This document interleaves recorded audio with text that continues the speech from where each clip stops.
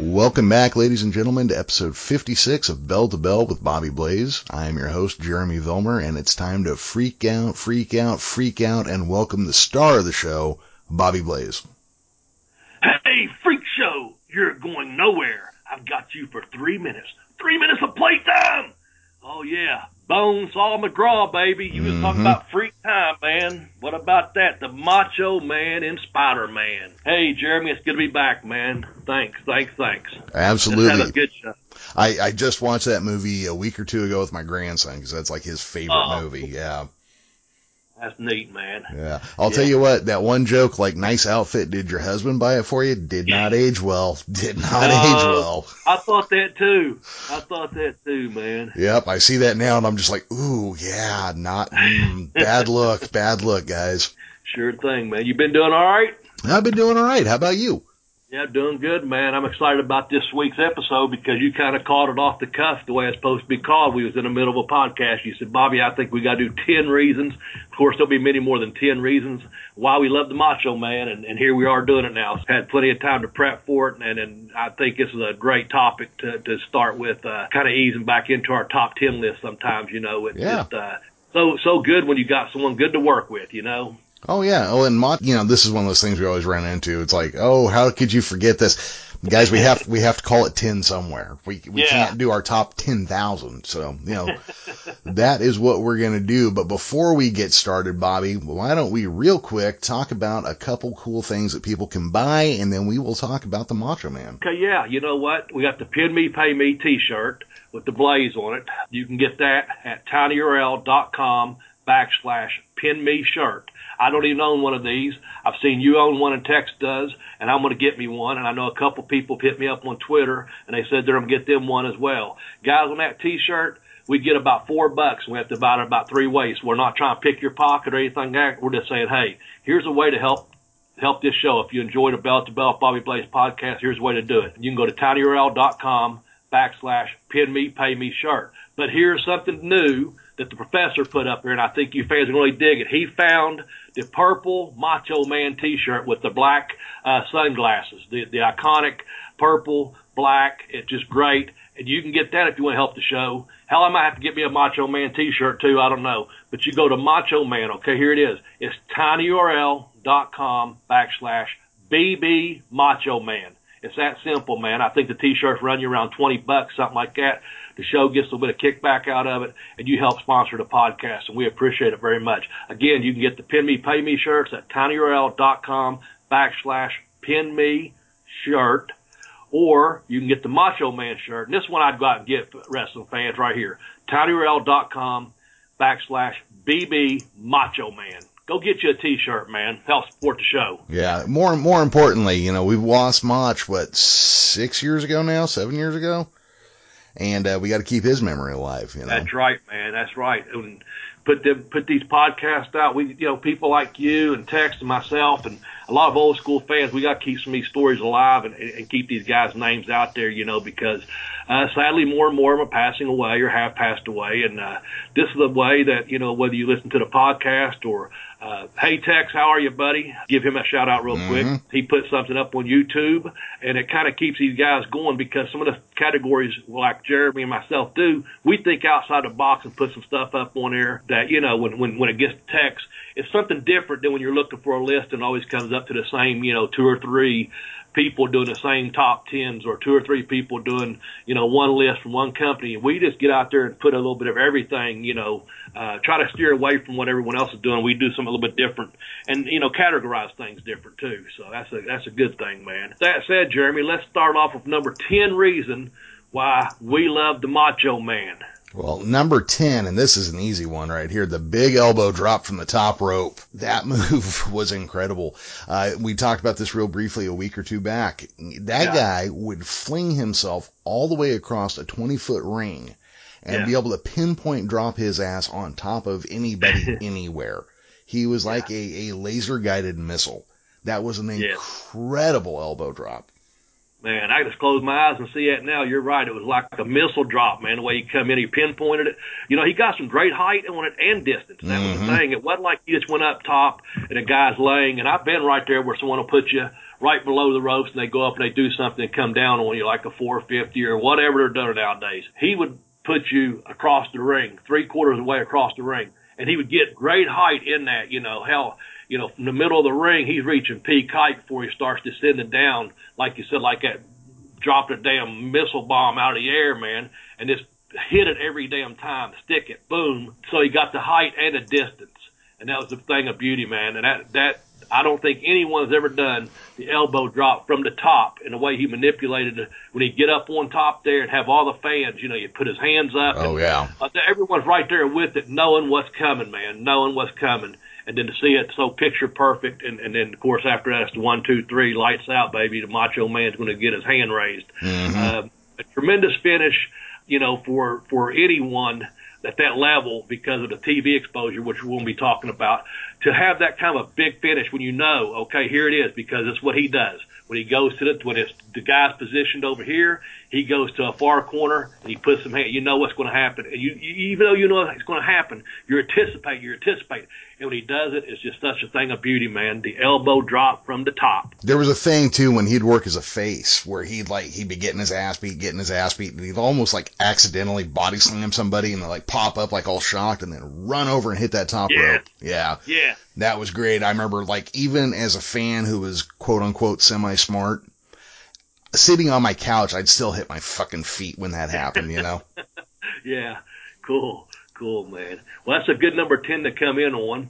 I'm going to go back in history just a little bit and give you number 9, and that is the ICW, the International Championship Wrestling. That was out of Lexington, Kentucky, down on Toronto Road, if I'm not mistaken. And that was the Papos territory back here in Kentucky, a little bit over Missouri, Illinois, eastern Missouri, western Kentucky, eastern Kentucky over my neck of the woods. They traveled around. And the Macho Man, I think he won that title in like Nova Scotia in 1978 or 79 or whatever. They put the title on him. And the Macho Man was a champion of that.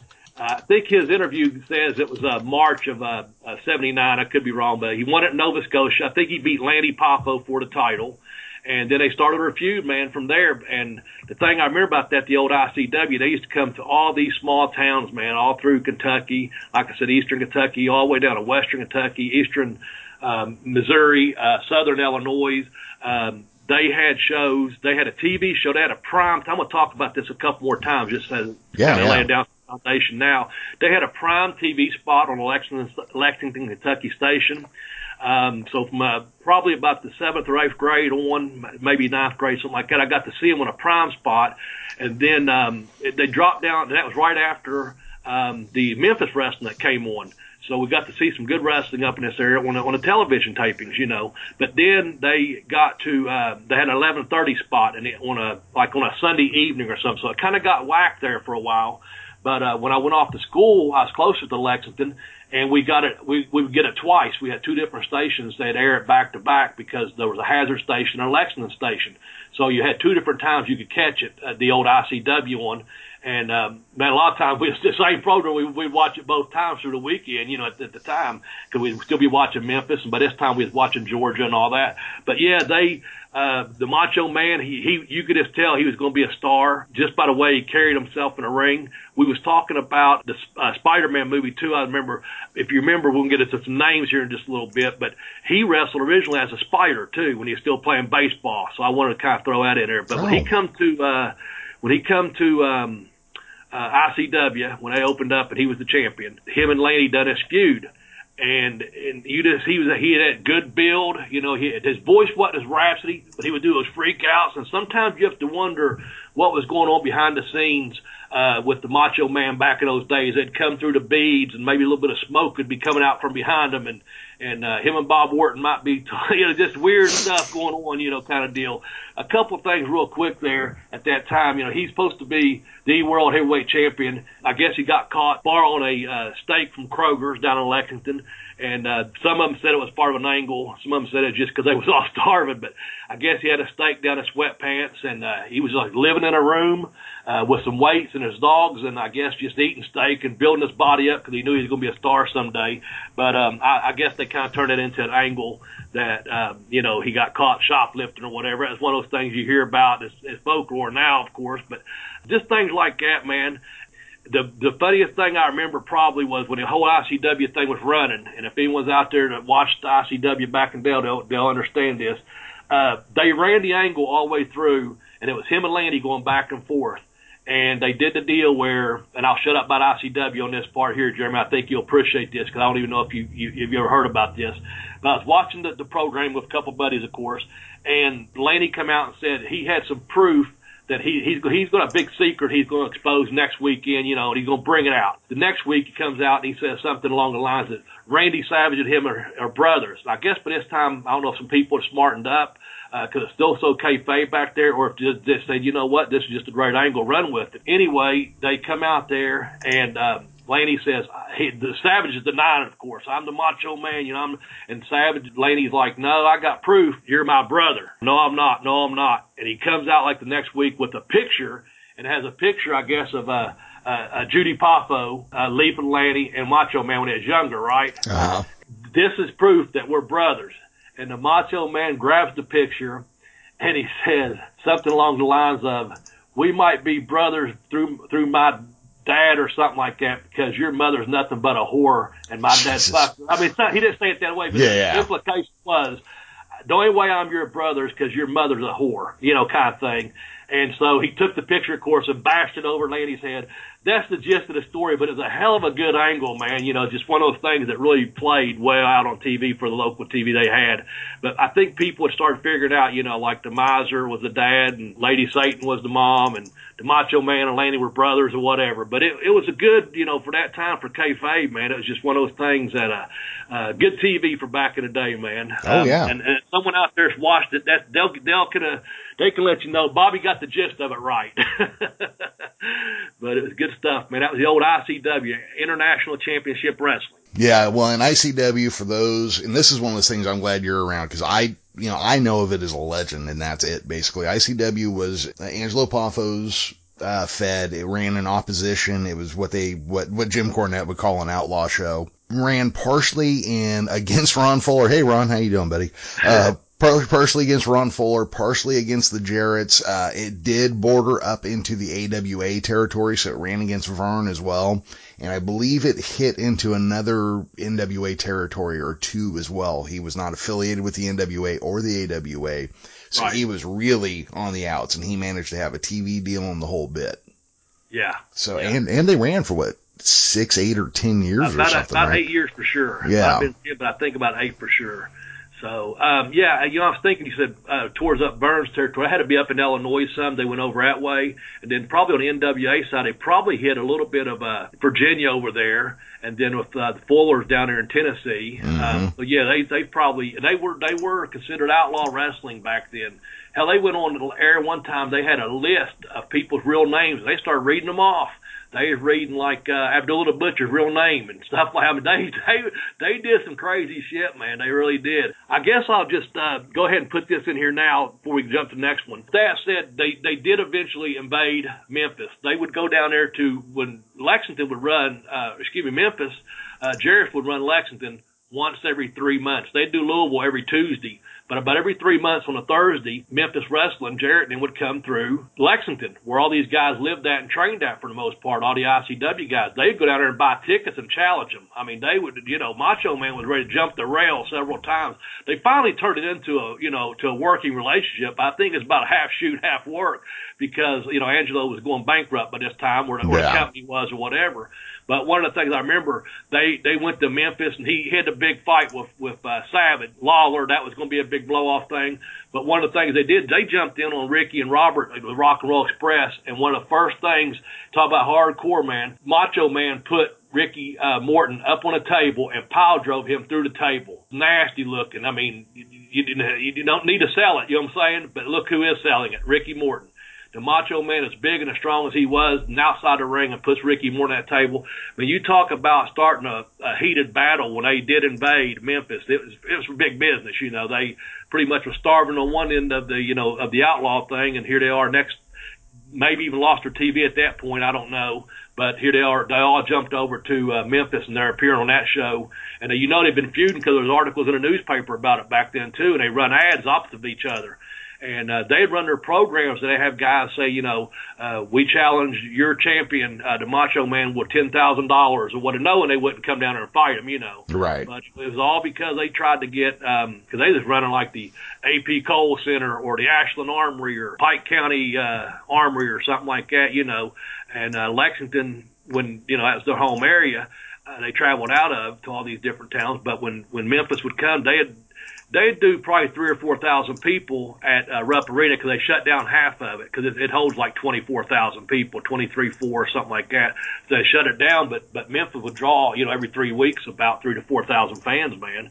I went to several of those shows back in the day. But yeah, back to the Macho Man. So ICW, that kind of, it's just really a lot of legend stuff now, because it happened so many years ago. Mm-hmm. Anyway.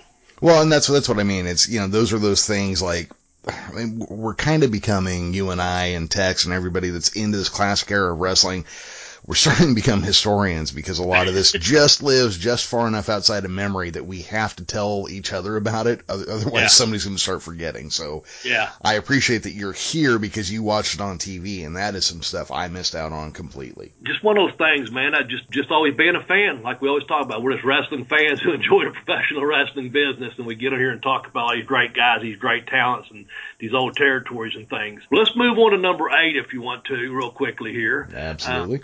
You can tell me a little bit about this because I kind of got on this one here. You're kind of getting a 3 for 1 in my opinion, maybe even more than that when the way I got it typed up there. Well, a lot of this stuff was from memory, just so people know. When we type up our notes, Jeremy will send me something, Tex will send me something. I'll have something from memory first, then I start going back to these notes, going, "Oh yeah, that's right." So sometimes you're getting a 3 for 1 on our top 10 guys. Well, and number 8, I would title this one "Presentation," and we're going to wrap up his mic skills, his ring gear, and his clothes, just the way he dressed on a daily basis when you saw him. Macho Man. He had a personal style. I don't know how much more you can say. I mean, the fringy jackets, cowboy hats, and big sunglasses. That's a pretty bold look. Oh, yeah. And you stick a microphone in his hand, and you got solid gold. I was even just telling a guy the other day, even when you just saw him on the Arsenio Hall show back in the day, he was great. Yeah. Oh, yeah. Yeah. Well, that's the thing, too. His style of dress, I mean, I've seen him come into the Ashland Armory before in cowboy boots, tucked in a pair of sweatpants. This is all before Hogan was doing it, in New York. This is, late 70, maybe 81, 82 at the latest. He'd be wearing his sweatpants like he come from the gym in a pair of cowboy boots. Dead of winter, if nothing but a fucking tank top on, Mm-hmm. and then had the bandana on and the damn sunglasses on. It's dark out. That's just the way he went around. I see him in Lexington, and he'd go into, like I said, maybe the Kroger's or whatever. You'd see him at the park there. He'd be out there with his dogs in a pair of jeans with his cowboy boots, tucked in a tank top, out in the park doing running, taking, just stuff like that's just the way he dressed. Just that flamboyant, that ring gear, just when he added a hat, man, and a fringe and all that stuff. It's just such a look. And I as we was doing this, a little bit of, looking up things as we do on these podcasts, I saw one thing Mean Gene said that I guess the Macho Man walked up to him at the airport and said, "Man, I just can't really take it much more, Gene. I'm not going to do his voice, but he said something to the effect that, he goes, "What do you mean?" He goes, "All these people just coming up to me and talking to me, wanting autographs and pushing and tugging on me." And Mean Gene says something like, "Well, maybe if you wasn't wearing, yellow cowboy boots and this and the fringe and the sunglasses, Randy, maybe in a hat, maybe people wouldn't notice you as much." He goes, "You might be onto something," but he was just so well known by that. Yeah, well, and he was one of those breakout guys too. Because I even remember, like, right around the time I started watching wrestling, and the big gaming computer in America was the Commodore 64. There were video games of Macho Man versus Hulk Hogan for the world title, and that was before Macho Man ever had his first quote unquote world title. Yeah. You know, right. I mean, we can argue about whether ICW was a world title or not, but, you know. It was international championship. Yeah. It was international world title, pal. That's right, by golly. But, yeah. And then, you know, again, his mic skills, just his ability. He was one of those guys that, man, he could turn a phrase. When he needed to be funny, he was funny. When he needed to be scary, he was scary. But you always got the sense, and I've said this before, he always looks like he's about to jump out of his own skin and whip somebody's ass. I love that. Yeah, that's spot on. That is spot on, man. Yeah. And we'll get to that one a little bit more down on number 7. But before we get there, I'm going to plug real quick. I'm going to plug our Prime, okay? Absolutely. I'll let you do the ad part. I'm just going to read it, folks. If you like Prime, you can get a 30-day trial free of charge if you want to help sponsor the show. You're probably going to be hitting the Amazon button anyway. All you got to do is click a few more keys. Type in tinyurl.com/BB Try Prime. Again, that's tinyurl.com/BB Try Prime. And I'll let the professor here tell you a little bit about the benefits of being a Prime member. Well, the benefits are, depending on the market you're in right now, but 2-day shipping was the standard. But now in some areas you can get same-day shipping or even 2-hour shipping depending on where you're at. You can get all your household goods. You can get your groceries through them now. They bought Whole Foods over here.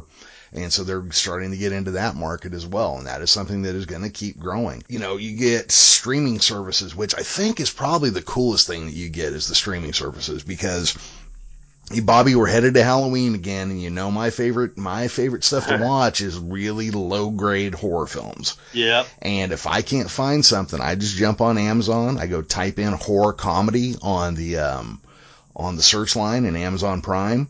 And I find shit all day long that I love. Zombievers, great movie. You got to check it out. Bubba, the hillbilly werewolf, that's another good one. There is so much good stuff on there. But also, for people like us who like music, they got a streaming service that comes with it as well. Now, you can expand on it. You can get more songs for a little bit of money more a month.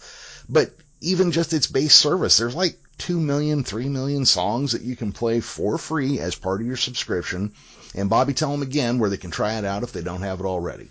All right, you're going to hit the Amazon button anyway. Just type in a few more strokes of the key there. Type in tinyurl.com/BB Try Prime. All one word, BB Try Prime.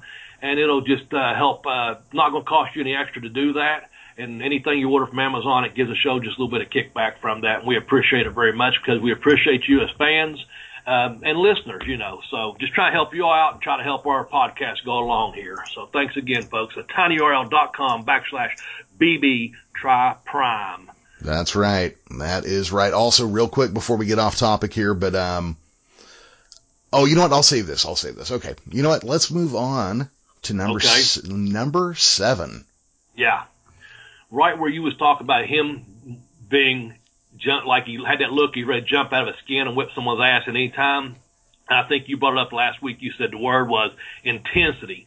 And I have to say, that's it, man. From the entrance of that pomp and circumstance music coming on, him coming down the ramp or whatever, when you heard that music, you know, he was just intense, whether it's been an interview in the back, something they've already pre-recorded in the back, what have you, to the entrance music, you hear that music, him coming down that, walking that aisle, you know, and to the finish of that big elbow drop off the top, the Macho Man was very, very intense. And I think I can clearly say that's the way he was 24/7. He was just that intense. He was an intense person.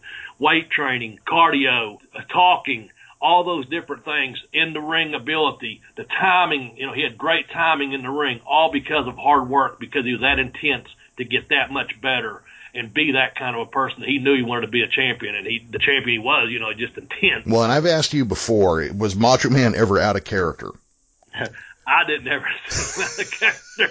You know, I was going to say when I was talking about ICW, the first time I met the Macho Man was I was about 15 years old, and he didn't come at first to the arenas. We just would see him on TV. He would do, it wasn't until probably about 6 or 8 months down the line that he started doing the loops, because he was a champion, and that's the way it was, and it built the house up, you know. Mm-hmm. And so I was about 15 or so, and he was over in the corner there, and he was letting people talk to him and stuff, but he was just so intense. You wasn't real close to him when you talked to him, let me just say that. You're just a little 15-year-old fan. There might have been some 18-year-olds, there might have been some some 12-year-old, just a bunch of guys that loved wrestling, so 12 to 18-year-old guys going, look at this guy, he is the Macho Man. We've never seen one built like that in our life. And he's just taking answers, just kind of like talking before he went back in the back, to pump up or whatever.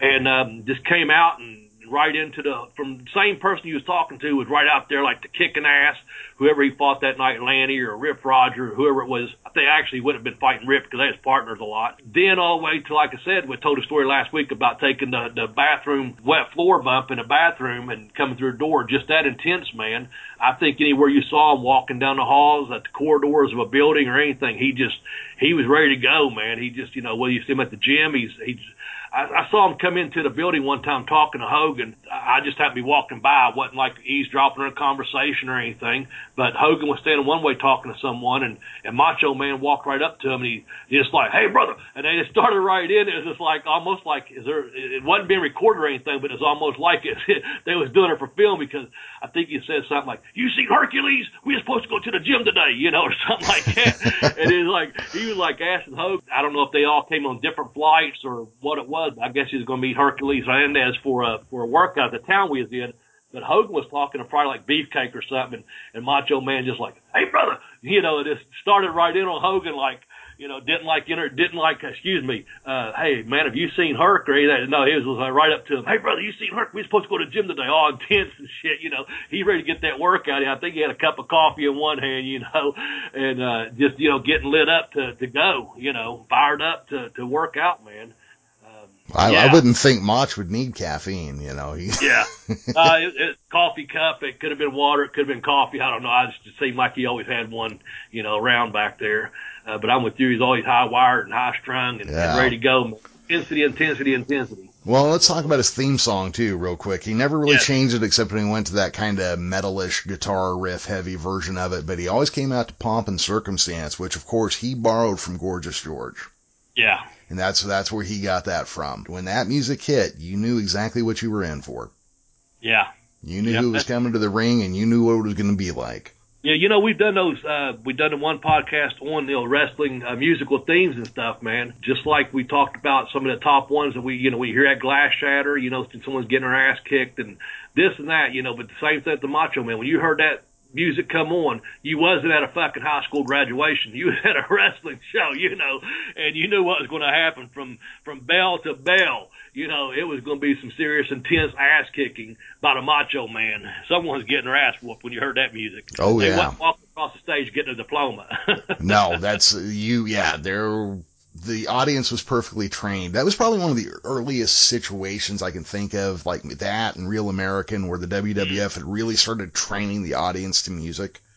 Yeah. What's funny to me these days, and I don't watch a lot of modern wrestling, but, I know that every time there's about to be a run-in, they hit the music now. All I can imagine is some poor production, if we're in the land of kayfabe, some poor production assistant having to run up and down the hallways constantly cueing music like, oh, fuck, he's coming out of the locker room, hit his music. Some poor intern is going to get fired, Yeah. And that drives me crazy, too, about wrestling. When they do that, cue the music, someone's coming. That's one of the elements of professional wrestling I miss. And it's not that I watch that much anymore. It's just one of those things used to, if someone's in the ring getting their ass kicked, you would look, if you was at the show, you didn't have to be cued by music. You would look towards the baby face's door like, is anyone come out here and helping this guy getting his ass whooped, or you knew that, okay, they left him laying, no one's coming out. So you didn't have to have that music cue. But now when you're watching, and I know it's that big TV production and stuff, but now when you watch it, I just like that element of suspense, that element of surprise, man, that, if two guys are in there fighting and someone jumps in and now it's 2-on-1, they're beating the baby face down or what have you. I don't want that music playing and then seeing who's coming because you already know the person's music, I just want to look up and say, oh, shit, here comes so-and-so down the entrance ramp. That's just me. But I'm a wrestling fan. What can I say? Oh, yeah, absolutely. That drives me crazy. And that's one of the things I'm really excited about with Billy Corgan getting ready to do this studio wrestling in Atlanta again. Yeah. I guess Cornette's going to be doing some of the color on that one. Yes, he is. And actually, they're going to be there. as we're recording this on Sunday the 29th, they're actually doing today and tomorrow. That's where we're going to be in Atlanta doing the studio wrestling. I'm really looking forward to that. I think it's going to be something really good. Yeah. Cornette's going to be doing some color commentary for it. They've got a lot of good talent at NWA, as we spoke about before. And I'm really looking forward to seeing what comes out of this, because they're doing 2 days now, and we'll see what happens later. But it's going to be studio wrestling, man, and I'm excited about it. Yeah, and where I was headed with that was back in the studio days. Yeah. You didn't get music when people were doing a run-in, and every match didn't end in a run-in, which I understand is the problem right now. But yeah, because the people start looking automatically, and you don't need to do that. That's the thing. You don't have to have the match end with a run-in. You don't have to have people turn their head. They want to be seeing what's going on at the ring, and there it is. They left the guy laying. No one made the save. Maybe there's an interview or a promo or what have you, and that's that, So there's a fine line there is when you do a run-in and when you don't do the run-in. But you sure as hell don't need their music playing to cue them to come into the ring, Yeah. You're either watching from the back or not. I remember, I used to watch all the matches to learn the best I could on the road. I don't know if I've even told this story on this show. I've told a couple young guys this, but it happened to me in Canada. I was watching a show, and one of the promoters come by and he said, "Bobby, this match is hot." And I kind of looked at him because I wasn't sure. I was thinking, "Oh yeah, it is, man. It's going to be a good match." And so he gave me an office to kind of come to the locker room door. And I did. He goes, "You're a heel, and they're going to be doing a run in and leave them laying, so you don't need to be seeing that." He goes, "That's a hot match. They're going to wonder why you're not. The fans are going to look back here and wonder why you're not out there. Because your friends are getting beat up." Oh, okay. So then when I went to Smoky Mountain. Of course, you smarten up, a couple of years goes by, whatever. I was watching some of the matches, this and that, and I was waiting for the main event to come on, which is Ricky and Robert, and I don't know if that's wrestling bodies or whoever. But anyway, Robert walked by his house show, like Beckley, West Virginia or somewhere, and they had a great armory up there, Riley County Armory up there. It was I loved that facility. It had this great wrestling atmosphere. But he walked by and said, "Bobby, it's a hot match." So if I'm with the baby faces, and me and Tracy and Ricky Roberts all over there, and then me and Tracy sitting there watching the matches, and Ricky and Robert get cheated and get fucked and and we're standing there, everyone's going to start looking back. You can't be seen standing there.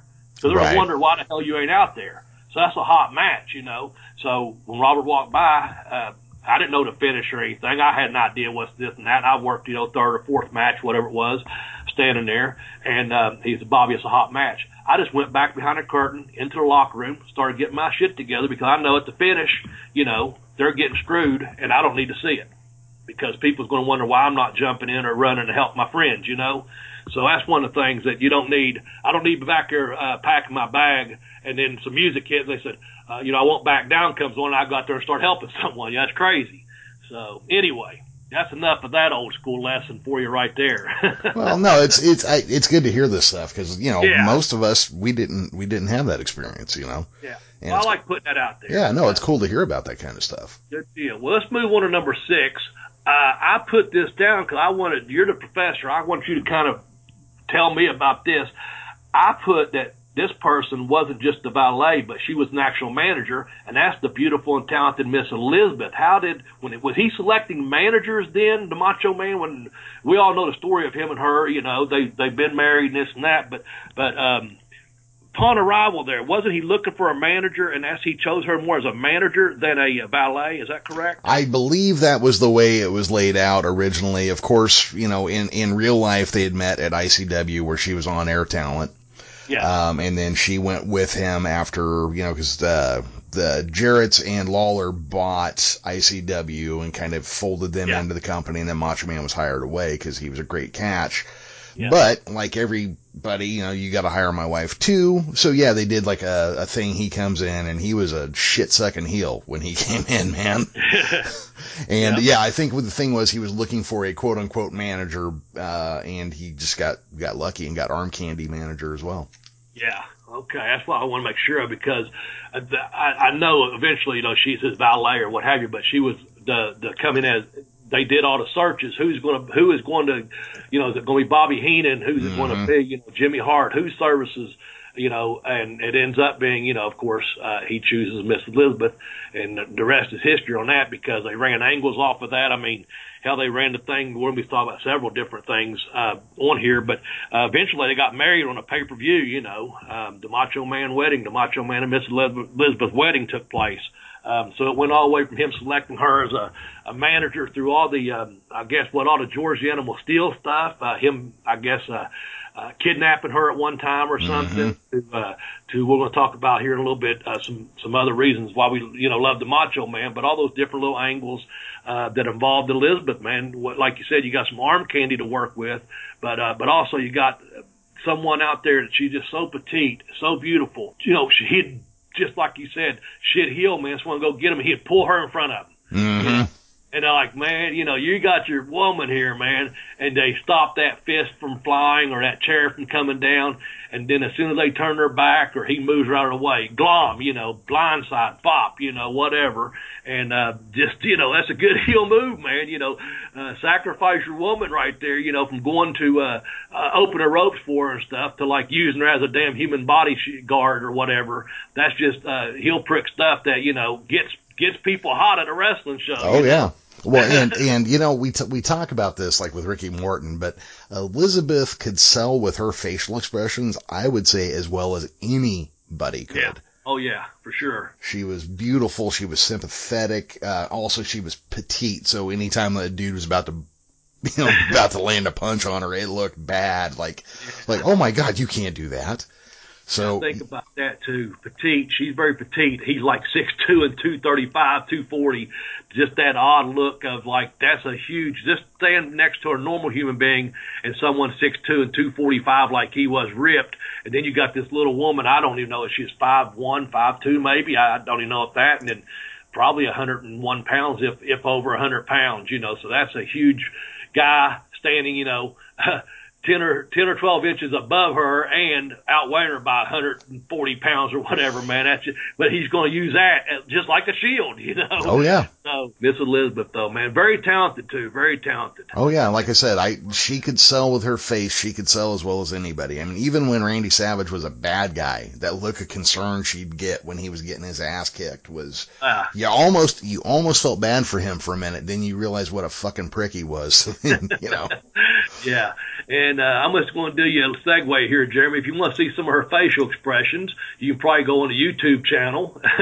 Oh, yeah. Tex, if you're listening out there, I know we're Tex is all getting all the football list together of all the great wrestlers that used to play in major college or in the NFL that become professional wrestlers. And I think we're down to number 6 on that. So some of those videos are going to be up in the next 4 to 6 weeks from what Tex told us from down there in the boiler room. But if you like, we got a YouTube channel out there. It's tinyurl.com/BBBB video. You can visit that. There's a list of managers, legit badasses, all the beautiful women we've loved. I think Elizabeth's on that list somewhere that we did it very respectfully. No disrespect to any of the ladies in professional wrestling. We did the most influential ladies in wrestling. There's all these lists that we've done, and Texas compiled these videos. You can find them all at tinyurl.com/BBBB video. And a professor just informed me today. Jeremy, what was that number we just hit on our YouTube channel? We just hit 6,000 subscribers, so thank you, everybody. I'm glad you're enjoying it. Also, the comment section blows up in there quite a bit. I know you and I don't always read through it religiously. I know you stay off because of your blood pressure, and yes. I read it just when I want to make myself feel crazy sometimes. But I do eventually get around to reading all the comments. I know Tex stays on top of them because you can go through and see where he comments back. Yeah. So yeah. And I know a lot of them are very positive. I just, as we was talking off the air, I just don't have the time to do those things. I'm going to say this though. I did this week. I checked this on our Apple iTunes. We've got about 29 reviews as a 5.0, and we've got some real nice comments from several of our listeners. And if you take the time, wherever you listen to the podcast, go on or leave us a review. We appreciate that very much. Reviews are important for the podcast. I know we was talking about the tinyurl.com/BBBB video for the YouTube channel. We appreciate your comments there. Good, bad, or indifferent. It's whatever you want. We're just glad you're a fan or a subscriber of it and share it for us. The same thing with the iTunes. Go on there. We've got several here in the last 2 weeks, we've got 2 more 5-star ratings with some really nice comments on those, and I appreciate it. If you want me to interact with you, the best thing to do, honestly, is to hit me up on Twitter at BobbyBlaze744. I know that Jeremy's at the Geekish Cast. I know there's a Bell to Bell Blaze podcast. It's actually at Bell to Bell Blaze on Twitter. When I'm on there, you'll see me sign my name Bobby. Otherwise, the professor there takes care of that. But you can hit me up. That's the easiest way. And sometimes text will do it. Sometimes the professor here will do it.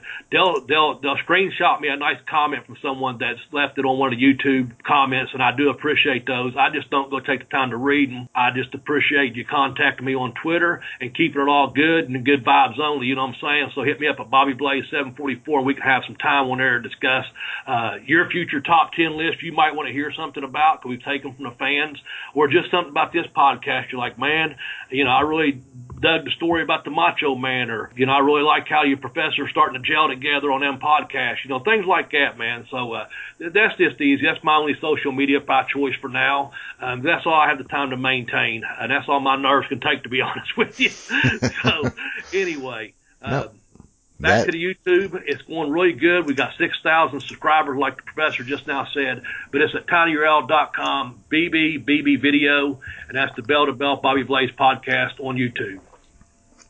Yes, go check us out. Make sure you like, share, and subscribe if you want to. I mean, I guess the thing to do is, you always ask for the sell. So, go on iTunes, like, share, subscribe, leave a 5-star rating, tell your friends, go on, YouTube, like, share, subscribe, put it on your Facebook, put it on your Twitter.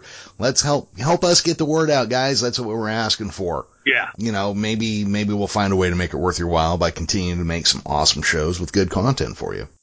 And I know you and Tex have got a couple of good things planned for the YouTube channel. I'm not going to give those away right now, because you haven't mentioned on the air yet, have you? No, about but we could talk about that one real quick. Okay. Since the script is done and I just need to record it, then you and I just need to listen to it and talk about it real quick. But, Tex has written a really nice little mini documentary about, pro wrestling's relationship to West Texas.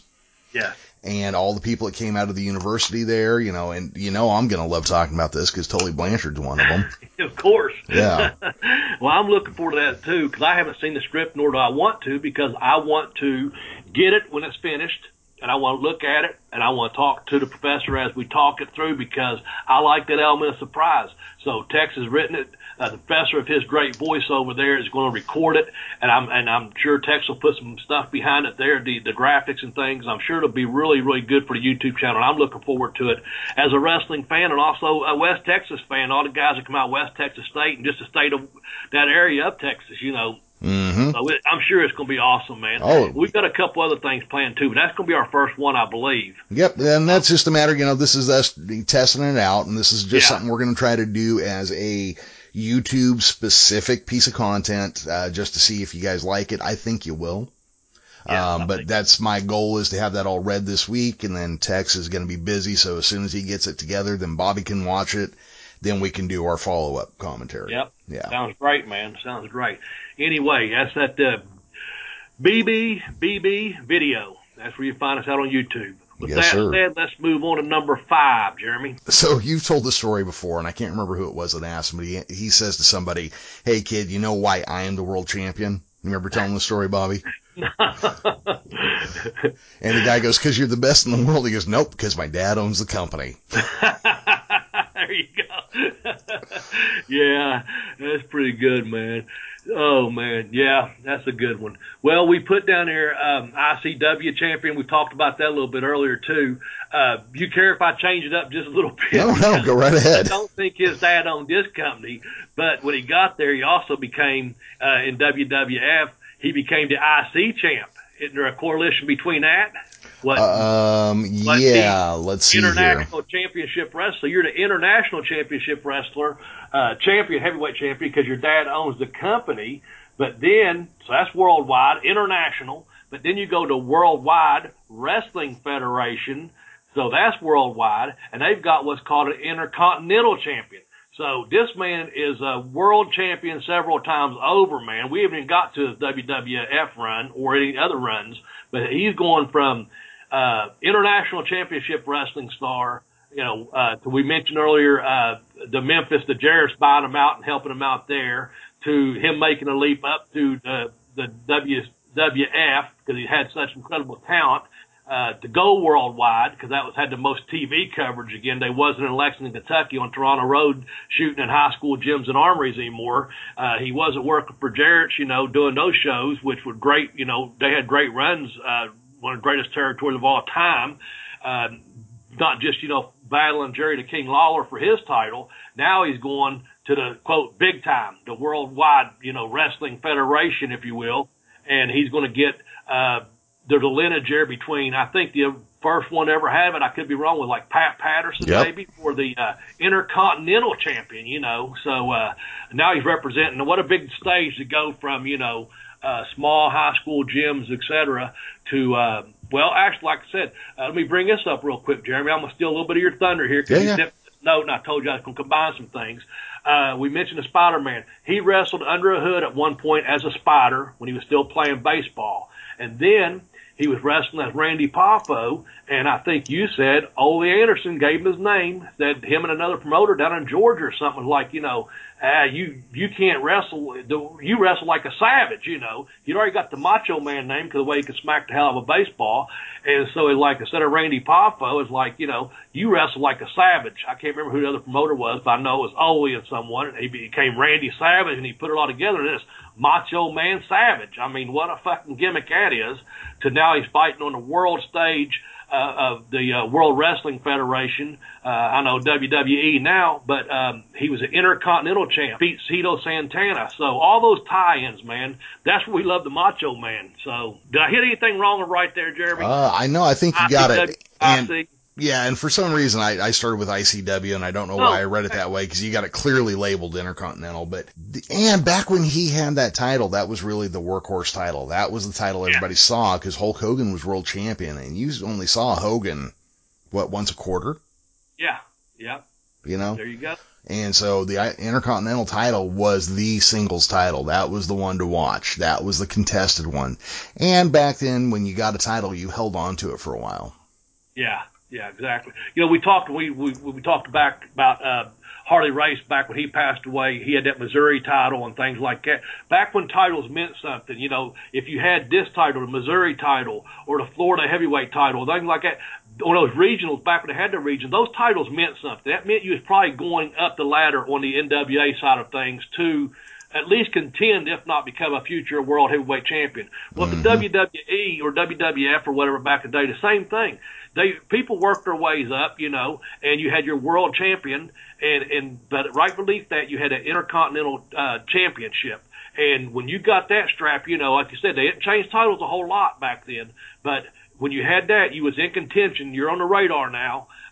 Eventually you'll get your run with, Sammartino or a Bachman or in this case here, Hogan, and that was the whole build up, man. You carried that title around because you're on the radar big time because you are a champion, but also you're probably going to get a title shot. And when it come to Hogan, not that I'm sure it did with Backlund and Sammartino and all the other ones too, as far as making money, but, I'm sure that, when you knew you would get that good 3 or 4 month run with Hogan, that was the pinnacle of, okay, now it's time to make some serious money because I'm on top making that run. Mm-hmm. So that's kind of the build-up of things.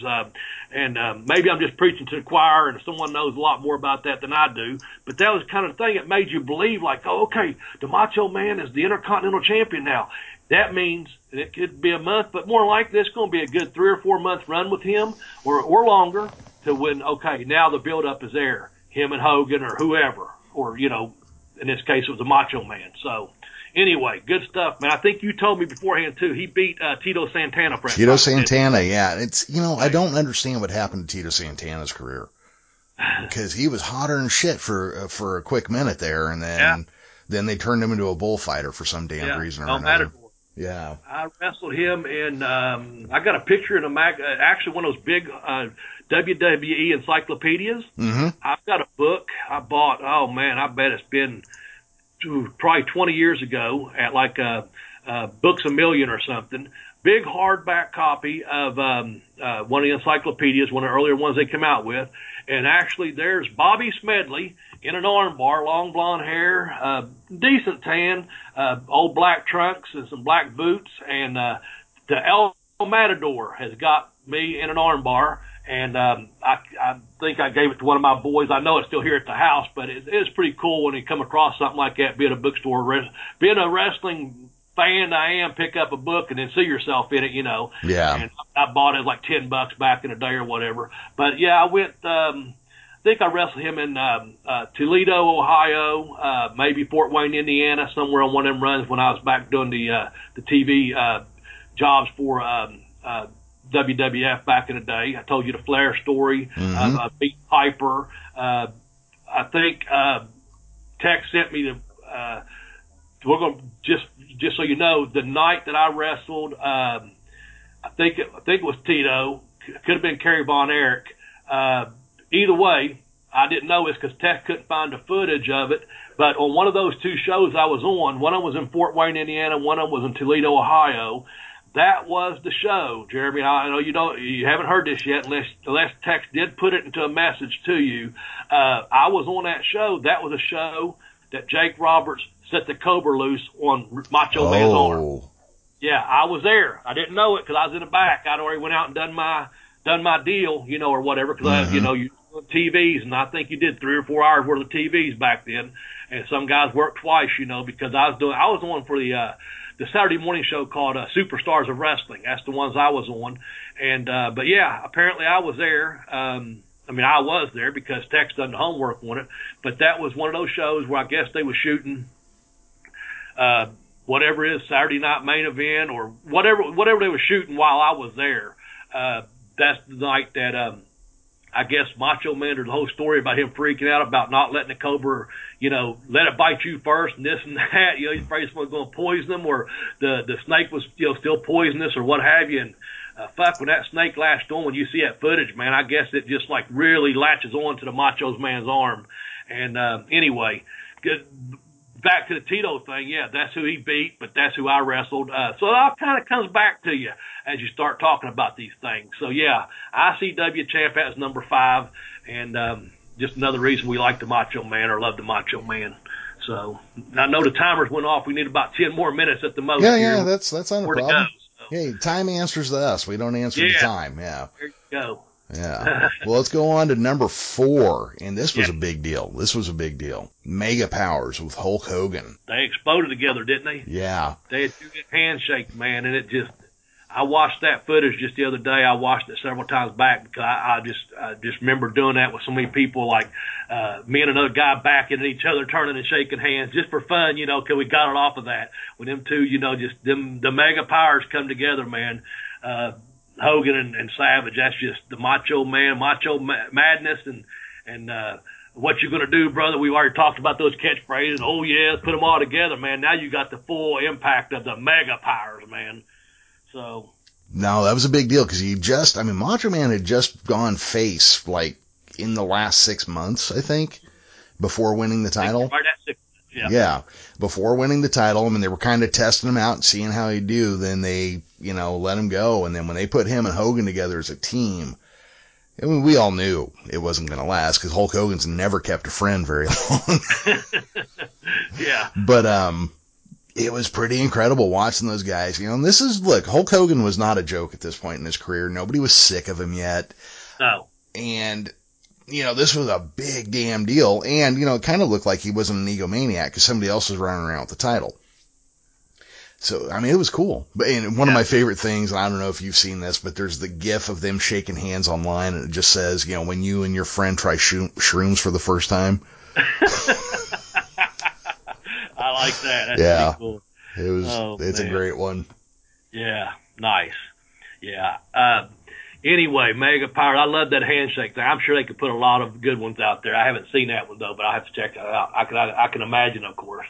So.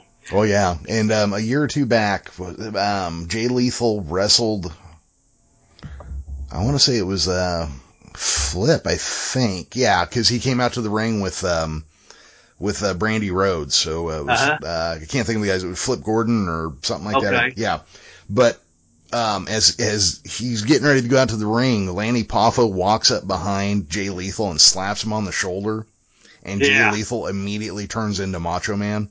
Nice. So when he hits the ring, he's treating Brandy Rhodes like she's Elizabeth, and he's trying to go for the handshake with Flip the whole time. It's some good stuff. See, it's some really cool stuff. That's why we're wrestling fans. That's good stuff, Professor. Good stuff, man. Good deal. It was good. It was cool to see, and having Lanny there with him for it was awesome, because then, it's not like just some gag, but his brother was actually, right. Kind of giving the blessing there and passing the torch, if you will, mm-hmm. and also just paying homage to something that we're talking about, the mega powers. That's cool, man. Kind of keeping it alive like we are, Exactly. And I know Jay Lethal is a very talented guy, man. Phenomenal wrestler, tremendous talent in the ring. And I haven't watched him lately, but I do know he's that damn good, man. He is. He really is. He is fucking incredible wrestler, actually. His name up, man. I know sometimes we don't mention a lot of current guys and this and that, but we know they're out there, and when we see something like that, and I appreciate you sharing that with me. I may have read just a little brief about that online, but I'd forgotten it, and it just I was kind of getting chills as you was telling me, because I was picturing in my head, man, that's really killer. That's a good deal, man. So let me go to number 10, the elbow drop. Number 9, the ICW title reigns. Number 8, his mic skills, presentation, etc. Number 7, the intensity of the man. Number 6, Elizabeth as his manager. Number 5, the Intercontinental Champion. And then also number 4, the mega powers with Hogan, which is going to take us to number 3, which is when he became the WWE champ. Way back in 1988, I think it was, Jeremy, and I think you have the build up to it, because I had to ask you beforehand. I said, who did he beat? And you told me to set up. Why don't you enlighten us there, Professor? All right, so I'm doing a lot of this from memory right now, but as I remember it, as we were going into WrestleMania 4, this was when Ted DiBiase was trying to buy the world title, and he got Andre the Giant to win it and then sell it to him, and then Jack Tunney stripped them of the title, Andre and DiBiase of the title, because you can't sell the title, apparently. So this I'll make my own. Go ahead, I'm sorry. Oh, no, that's legit, because I'm sure there's been a storyline where somebody did sell it and it went over. So going into 1988, Macho Man wins King of the Ring. And the crowd had been starting to back him. The crowd had been starting to turn. And I'm sure the company had done this, as much as anything else. But, look, the dude was a talent, Yeah. So as we get closer to Mania that year, WrestleMania 8, they decide there's going to be a 14-man tournament for the WWF Heavyweight Champion. And Macho Man goes on to win the tournament. And it was a big, big deal, because I remember I was arguing with friends, and you got to remember, wrestling was hot at this point. Like, you could talk to your friends about it, and nobody called you a fucking nerd. And going into it, everybody's like, "Oh yeah, Hogan's got it. And I'm over here thinking, well, Andre's got it. And I go, but I'd like to see Macho Man win.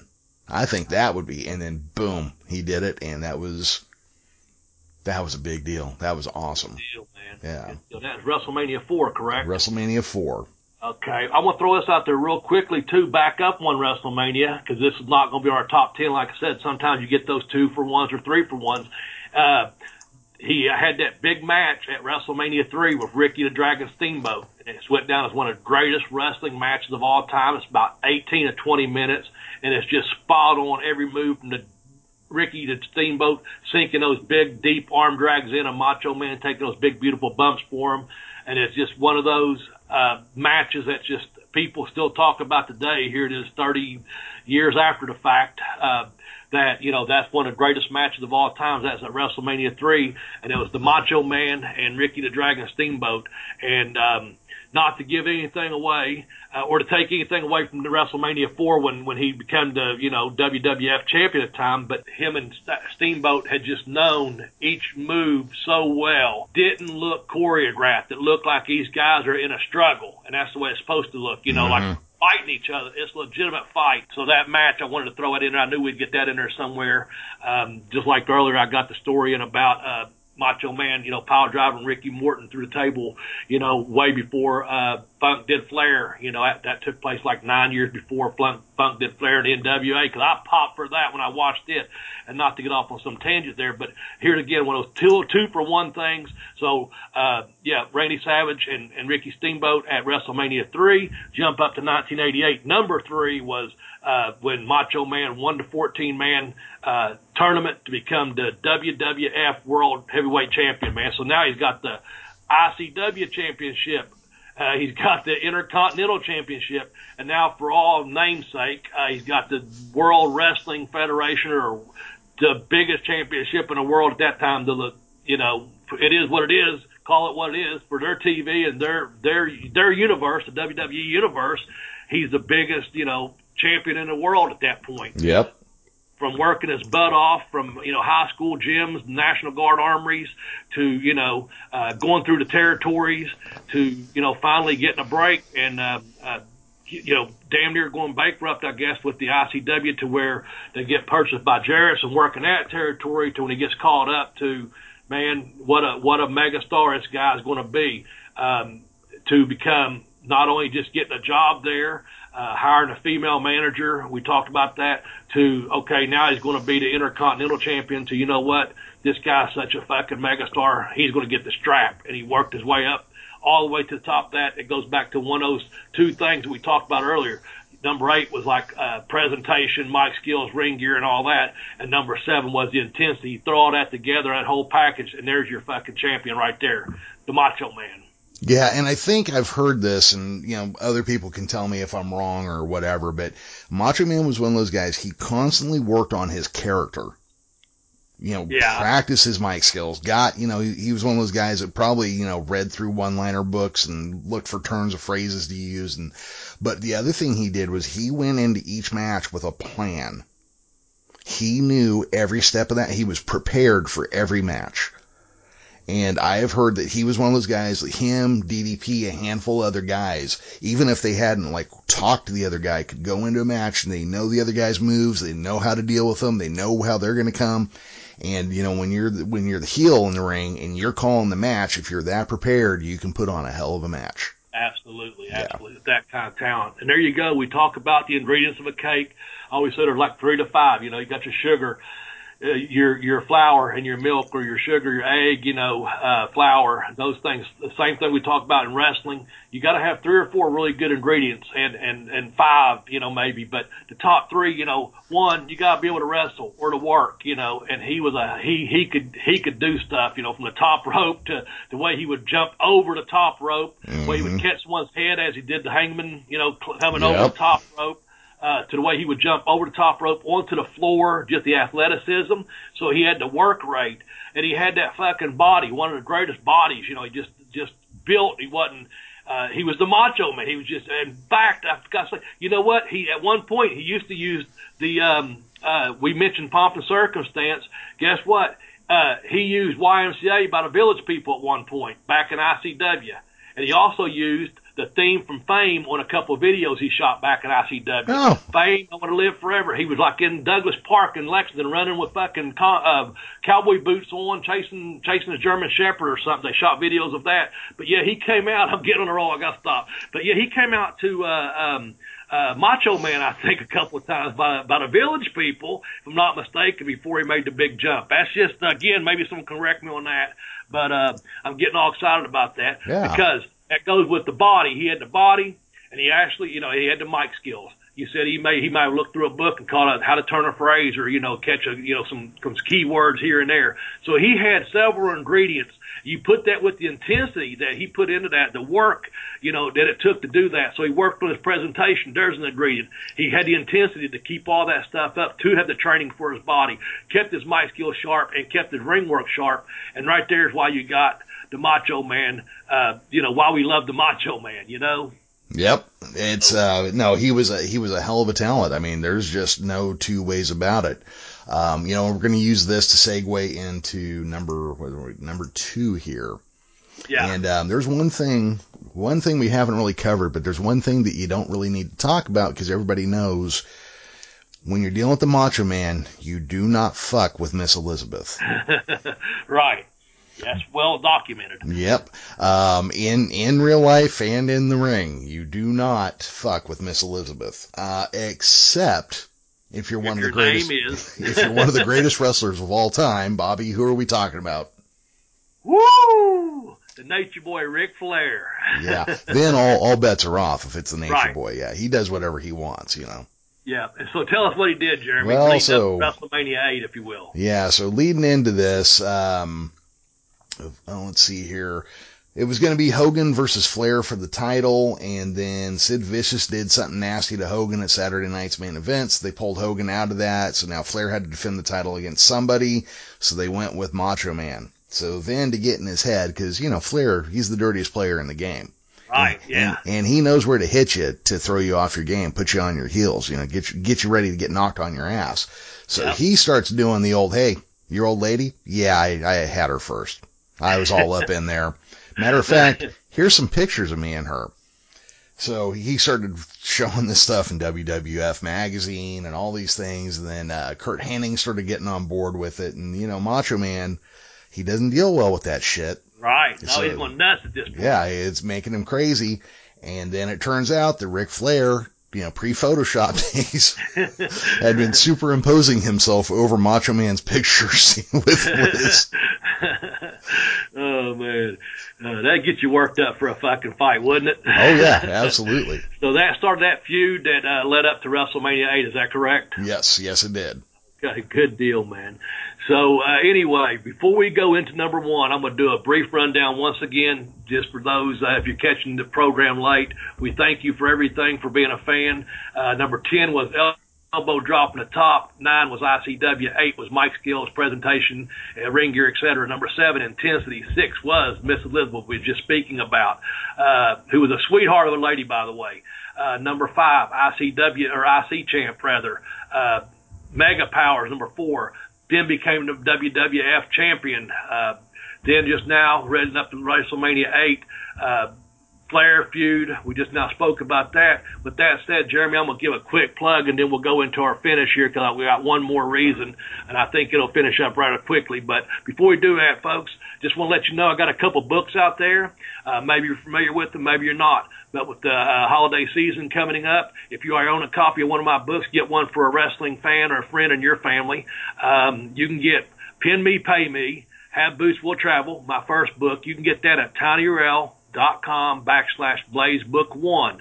The show gets a little kickback out of that. Jeremy smiles, gives you that warm feeling, Jeremy, that you get $1 or $2, I don't know. And then I sell a book, and I'm like, I look one and I got a $2 check coming from Amazon, and I get a little warm smile on my face, man, and I appreciate it. We're all happy, and you get a pretty damn good book from what I read on the reviews. So again, that's Pin Me, Pay Me, Have Boots Will Travel. You can get that at tinyurl.com/BlazeBook1. My second book, The Educational Wrestler. It's called I Kicked Out on 2, The Educational Wrestler. You'd think, Bob, you don't sound too educated trying to do this ad, but that's okay. Get the book, because it's called Pin Me, Pay Me is the first one. I Kicked Out on 2 is the second one. The 2 comes after, Bobby. Remember that. So I Kicked Out on 2, The Educational Wrestler. You can get that on Amazon by going to tinyurl.com/BlazeBook2. And with that said, Jeremy, I spit that out there. Give us the number one reason why we love the Macho Man out of our top 10 and all the sidebars in between on this episode of why we love the Macho Man. Okay, the number one reason we love the Macho Man? Because he was the Macho Man. What else do you need to know? Yeah. That's right, man. We've given you all kinds of sidebars. There's probably been 30 different things in this top 10 list. I like how we did it there. But yeah, what is there not to like? He was the Macho Man. Rest in peace, rated the Macho Man, Savage Man. We just gave you our top 10 reasons. We hope you like them. You can follow Jeremy on Twitter at The Geekish Cast. You can follow a joint account on Twitter that Jeremy takes care of at Bell to Bell Blaze. You can follow me on Twitter at Bobby Blaze 744. I look forward to hearing from you. We hope you like this show. Better yet, I hope you love this show. Go to the YouTube channel, hit the like and subscribe button there, and share. Share it on YouTube. I know there's a Facebook out there. Share it on there if you want to. And then also hit us up on Twitter and share, retweet, whatever you want to do. We just hope you like this list. I know I had fun with it because Macho Man, in my heart of hearts, is one of my all-time favorite wrestlers. I don't say he's in my top 5 or 10 all the time, but he's one of those guys that's just always like, man, such an influence on my career without being influential on it, if that makes sense, because that's the one I grew up watching. It's kind of like we talked about me and Lawler when I was talking to Booking the Territory the other day. Someone you grew up watching, and then you're getting in a ring with them. The Macho Man was someone I admired, from afar on a TV set to seeing him at the local buildings to finally getting to work in the same company he did. And you're like, man, you just know this guy, you know, all those reasons that we love the Macho Man is because he was the Macho Man. Exactly. You know, Bobby, I don't do this every time, but I want to do a quick listing. This is going off of Wikipedia, so some of this may be questionable. But before we close out, I just want to cover championships and accomplishments. Okay, so we're going to go NWA Mid-America Continental Wrestling Association, AWA Southern Heavyweight Champion twice, CWA International Heavyweight Champion once, NWA Mid-America Heavyweight Champion 3 times, Grand Prix, GPW International Heavyweight Champion twice, Gulf Coast Championship Wrestling, NWA Gulf Coast Tag Team Champion 1 time with Lanny Poffo, ICW Champion 3 times. I believe every time he won it from his brother, though, but, you know, whatever. My dad owns the promotion. Yeah. Pro Wrestling Illustrated, Comeback of the Year, 1995. Feud of the Year, 1997 with Diamond Dallas Page. Match of the Year, 1987. Care to guess who? Ricky Steamboat. Probably one of the best modern wrestling matches of all time right there. Yep. If you have not seen it, go out of your way to go see it. Most Hated Wrestler of the Year, 1989. That guy could have won that award several years had he wanted to. The only reason he didn't is because he didn't want to. Most Popular Wrestler of the Year, 1988. Stanley Weston Award, 2011. Wrestler of the Year, 1988. Ranked number 2 of the top 500 singles PWI 500 in 1992. Ranked number 9 top 500 single wrestlers PWI years in 2003. Ranked number 57 of the top 100 tag teams PWI years with Hulk Hogan in 2003. USWA World Champion once. You almost held that at one point, didn't you? And almost. you beat one of their champs. That counts a little bit, right? Yeah, something. Yeah. WCW Champion 4 times. World War III winner once in 1995. WWC, I don't really like to talk about them a lot, but because this is Macho Man, we're going to go ahead and say he was a 1-time WWC heavyweight champion. WWF Intercontinental Champion 1 time. Heavyweight Champion twice. King of the Ring once. WWF World Heavyweight Champion tournament winner, obviously the first time he won the title. Hall of Fame class of 2015 for the WWE. Hell of a career. Yeah. He should be in any Hall of Fame out there. That's all there is to it, because he was the Macho Man. Yep, he was the Macho Man. Well, Bobby, anything you want to wrap up with before we go? No, man, just people, thanks for listening. Appreciate you being fans of the podcast, fans of the show. Appreciate you taking the time to record it and edit, Jeremy. You are the professor. You bring up all the good stuff. And I'd like everyone out there just to please take care of each other. Keep all the good vibes going, man, and just show some love in the world, man. Just pass it around. You know what I'm saying? Like, think of that mega shake, walking up to someone you know and give them that mega handshake, man, the mega power handshake, and just say, hey, you know, it's all good, man. Just show some love to each other is all I'm asking you. Yeah. Well, with that being said, you know, for myself, Professor Jeremy Vilmer, for Bobby Blaze, you know, I just want to say, you know, the Macho Man will live forever, and bye-bye, everybody.